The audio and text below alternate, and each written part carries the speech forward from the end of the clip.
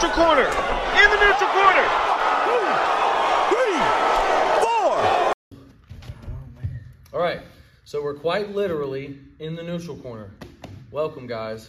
In the neutral corner with RJ Summerlin. We just got done sparring, as is ritual here. This is Chase Wolford. Yep. Okay, born and raised in Oregon. Yep. Transplanted down here in Pensacola, Florida, working out here at Larry Downs Jr. Pensacola Boxing Academy. How many times have you had fought? Right now I've had 5 fights so far. In the ring, sanctioned fights, 5. And Awesome. Okay, and now he has a fight coming up May 20th, which is an MMA fight, correct? Yeah. Island Fights, right? Yeah. Island Fights here at the Bay Center in Pensacola. So, man, you've had 5 fights, right? What do you think of fighting, sanctioned fighting in a ring, in front of a crowd, in front of people, et cetera, et cetera? So what do you think about that? Man, it is a whole different level for sure. I mean, you can go get in a street fight and think you're a fighter all you want and be 10-0 on the street, but then you go get in the ring with someone who you think might be a scrub and they give you a run for your money. Once you got training and the other person's training, and there's nothing like it. The respect factor it's a whole different ball game once you're actually in the ring, and the pressure from the crowd, man, it's scary. I can't lie. The adrenaline, right? Yeah. There's something that, like, I guess you do have adrenaline when you're street fighting, right? But maybe the anticipation. Yeah. Right? The nerves that lead up to the anticipation. Similar, fighting to me has always been so similar to like schoolyard stuff, right? Me, you, 3 o'clock, on the playground, kicking your ass. And then all day you're just like prepping yourself. Yeah. Well, in a fight camp, it's like that, except for, a lot of times 6 to 8 weeks out, Yeah, definitely. So, yeah, I'd say that was huge for me, is that the waiting part for me has been one of the toughest parts. Because street fighting, bar fighting, things like that is in the moment. Yeah. Spur of the moment, in the moment type stuff. That, whereas like there's no really in the moment with fighting. I've got to think about this guy and think about what I'm about to do for X many weeks. So yeah, and get to see what they've done, videos, and man, maybe he's better than I thought. Oh, he's got faster feet than me. Yeah, it all plays a factor. It's like a mental aspect for sure, I think. It's way different than any other thing I've done. So your first couple of fights were at heavyweight, right? And this next one is at 85. Yeah, down 185. All right, man. That's awesome. So what did your very first fight, what did you weigh for weigh-ins? I think I cut down to about 230, 232. But right before that, I was right at 240, 245. Okay, cool. And so did you drop weight each fight? Or was it like your first fight was cool, okay, 232, but then like your next fight, maybe you were 225, and then maybe the next fight you were 219, or were you just kind of steady at one weight, and then you were like, you know what, fuck it. No, I wanted to be down way below than I was, and heavyweights are some big old boys, but just gradually after my first fight, just started getting in better shape and started taking it a little bit more serious, and realized I couldn't make it past that second, third round without gassing out. So I better get in shape, and then it just kind of started coming off the lower I got, and then it just motivated me. I was like, I used to be like 160 in high school and stuff. I was like, I know I can get down under 200. So just gradually gone down from there. Whenever I first started, I was heavyweight, and I do agree those are some big old boys, and it's really funny because everybody thinks that they're a big dude, especially if they're over 6 foot, especially if they're over 200 pounds. Everybody thinks that they're this big dude, but man, I feel like the reality is that those big guys, those heavyweights that fight are big dudes, especially right? True heavyweights. We're talking guys who have low body fat percentage heavyweights, the lighter weights. But see, one of the trickier things about the lighter weights is they don't necessarily hit as hard, but they are a lot faster. A lot faster, definitely. A lot faster, and they usually have way better cardio. I mean, you do have some heavyweights that have great cardio, but for the most part, your lighter weight classes are going to have good cardio.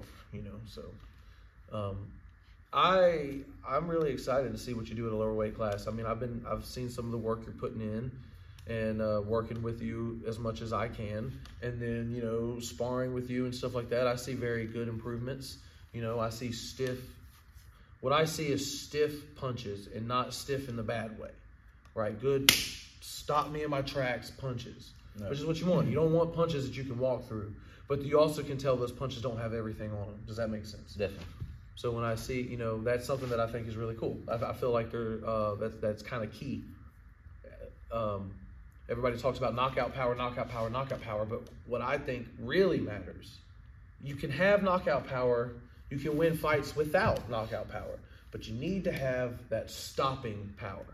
And what I mean by stopping power is like, I'm walking you down, I'm walking forward, and you have that punch that it wasn't everything you had, whether I know that or not, but it hits me and it stops me in my tracks, and it keeps me from going, I'm just going to walk this guy down. It makes me think, ooh, this guy, you know, I need to be careful. A little bit. So, yeah, that's good. It's good. And you're picking up on everything that everybody's teaching you, which is really good. Training as much as you can, which is really good. So do you know anything about the opponent that you're fighting? I don't, honestly. Not this guy. The MMA fight on the 20th, yeah, I got a name. But other than that, I'm pretty sure it's his debut. I just know he better be ready because I'm coming in hot. Now, how many MMA fights is this for you? 2? This is my second MMA fight. Right. The first one you beat Jason. Yeah, Jason. Now, right, Voorhees. And now, so now you have May 20th, you have a fight then, right? We have an MMA fight. You have another one after? I should have one July 1st. I don't want to mark my words too hard on okay, everything. yeah, July 1st. We ain't got to do anything crazy. Just possibility of a bigger fight coming up on July 1st, and yeah, hopefully that'll be boxing, but I like boxing just as much, so. Well, yeah, that'd be fun. That'd be awesome. Boxing, bare knuckle. I wish, not yet. He's still aiming, Yeah, for now. That's awesome. So what is something, so you didn't have any fights in Oregon, right? So you all your fights have been here in Pensacola. Why?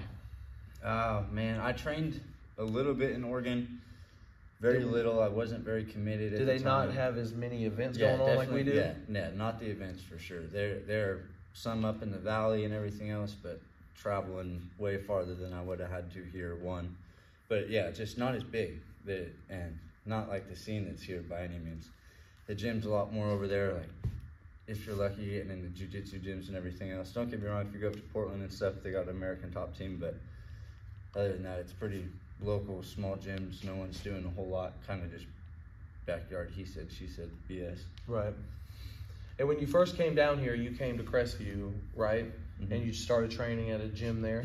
Yeah, I was at Freight Train for like, I want to say like 3 weeks, and it was at the very end of their lifespan. They were closing down right as I was coming, but I already had my first fight scheduled, so I was like, all right. So I finished my camp, went through my first camp. They closed down on me about 2 weeks before my fight, and then I still had a couple guys in the gym stay with me, and they came out and cornered me and everything. And then after that, Island Fights asked if I wanted to fight another fight, and I was like, yeah, sure, I'd love to, you know. And I don't have no gym or nothing at the time.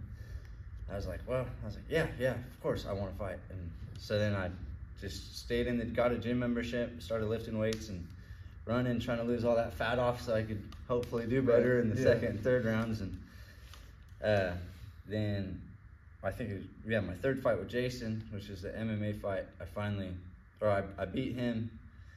Larry called me, asked what I was doing for work and training and all that, and I was like, man, I'm kicking rocks, trying to figure out what I'm doing, just training in my garage, shadow boxing, running laps. So I don't know what the heck I'm doing, and basically said, get your butt over here and we'll get you squared away. And since then I've been with these guys, and they've been helping me out, and I've definitely, just in the four and a half months I've been here, the change from where I was to now is day and night for me. And I'm sure a lot of anyone else who's seen where I was a couple months ago to now. So it's been huge, honestly. Yeah, no, that's awesome, man. That's awesome. It's giving you a good direction in life, right? You know, something to focus on, put all that energy into, any energy. Yeah. You know, idle hands, right? Idle hands are the devil's playthings. So it's good, man. It's good that, you know, he has you living here on the property. That's great. Anytime you want, you can come in here and train. That's awesome, man. And a lot of people would pay top dollar to be able to do that. A lot of fighters, maybe not a lot of people would want to live in the gym, but a lot of fighters, it's, you know. It's that, what's that movie? Never Back Down. It's kind of just that exact Hey, man, to me. it's perfect. It's a good start to a great story. I mean, I lived in the gym for like 2 years. I lived in the gym when Larry had it over there, you know. So I mean, it's a good start to a great story. So you have the May 20th, July 1st, March, April, May, June. So that's cool. You'll have a full month layoff and everything. And anything else you thinking of, or? Right now, we're just that's what's on the calendar. If anything comes up, though, I'm the kind of guy that'll take it. I'm active. I want to get as many fights as I can. I want to get out there. I want to beat y'all up, whoever comes. And so it's whatever's offered, and is it fitting for me and improving. So are you wanting to stay at 85, or you wanting to go lower, or I'll what? probably drop. Because I got to 85 and I was like, oh sweet, I was excited, and then started eating ding dongs and pizza again.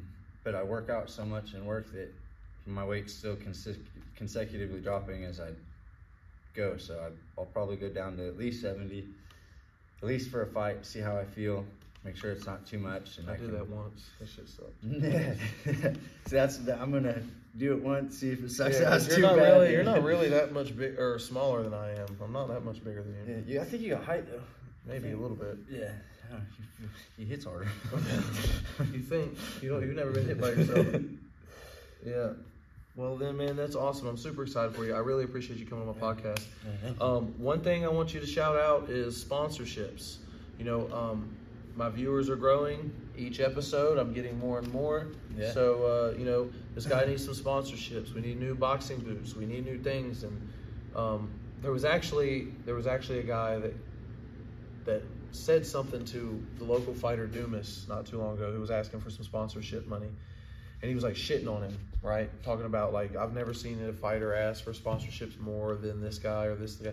And people that are like that don't understand what actually goes into this. Like the cost that Dumas is having to pay, you know, travel and equipment, gas, and fees, you know, gym fees and partner fees and all sorts of things. And so those are things that you don't necessarily think about. Like, you know, we're normal people, so we have our bills, we have our food and our, you know, our car insurance, car note, cell phone, power, water, rent, all those things. It doesn't hurt to get a little bit of supplemental income in the form of a sponsorship for training purposes, you know, be able to buy new gloves, be able to buy new boxing boots, shorts, maybe a little bit of extra food for your training camps or some protein shakes, you know, things like that. So definitely hit this guy up for some sponsorships. Chase Wolford, or what are we going with? Are we going with Chase the Bag Wolford, or are we going to go with Chase the Dream Wolford? Man, we haven't. Or Chase on the Case Wolford. Oh, they're all good. I think Chase the Bag might be it. I know, yeah. Chase the Bag Wolford. Yeah, man, that's what I was thinking. There's already that Chase Hopkins guy or whatever, Chase the Dream. Fuck him, dude. Yeah, I might take his name. No offense, I don't know you. This is we're boys talking. But yeah, man, so awesome, dude. Really appreciate it. Thank you guys for stopping by. You're in the neutral corner with RJ Summerlin, Chase Wolford. Godspeed.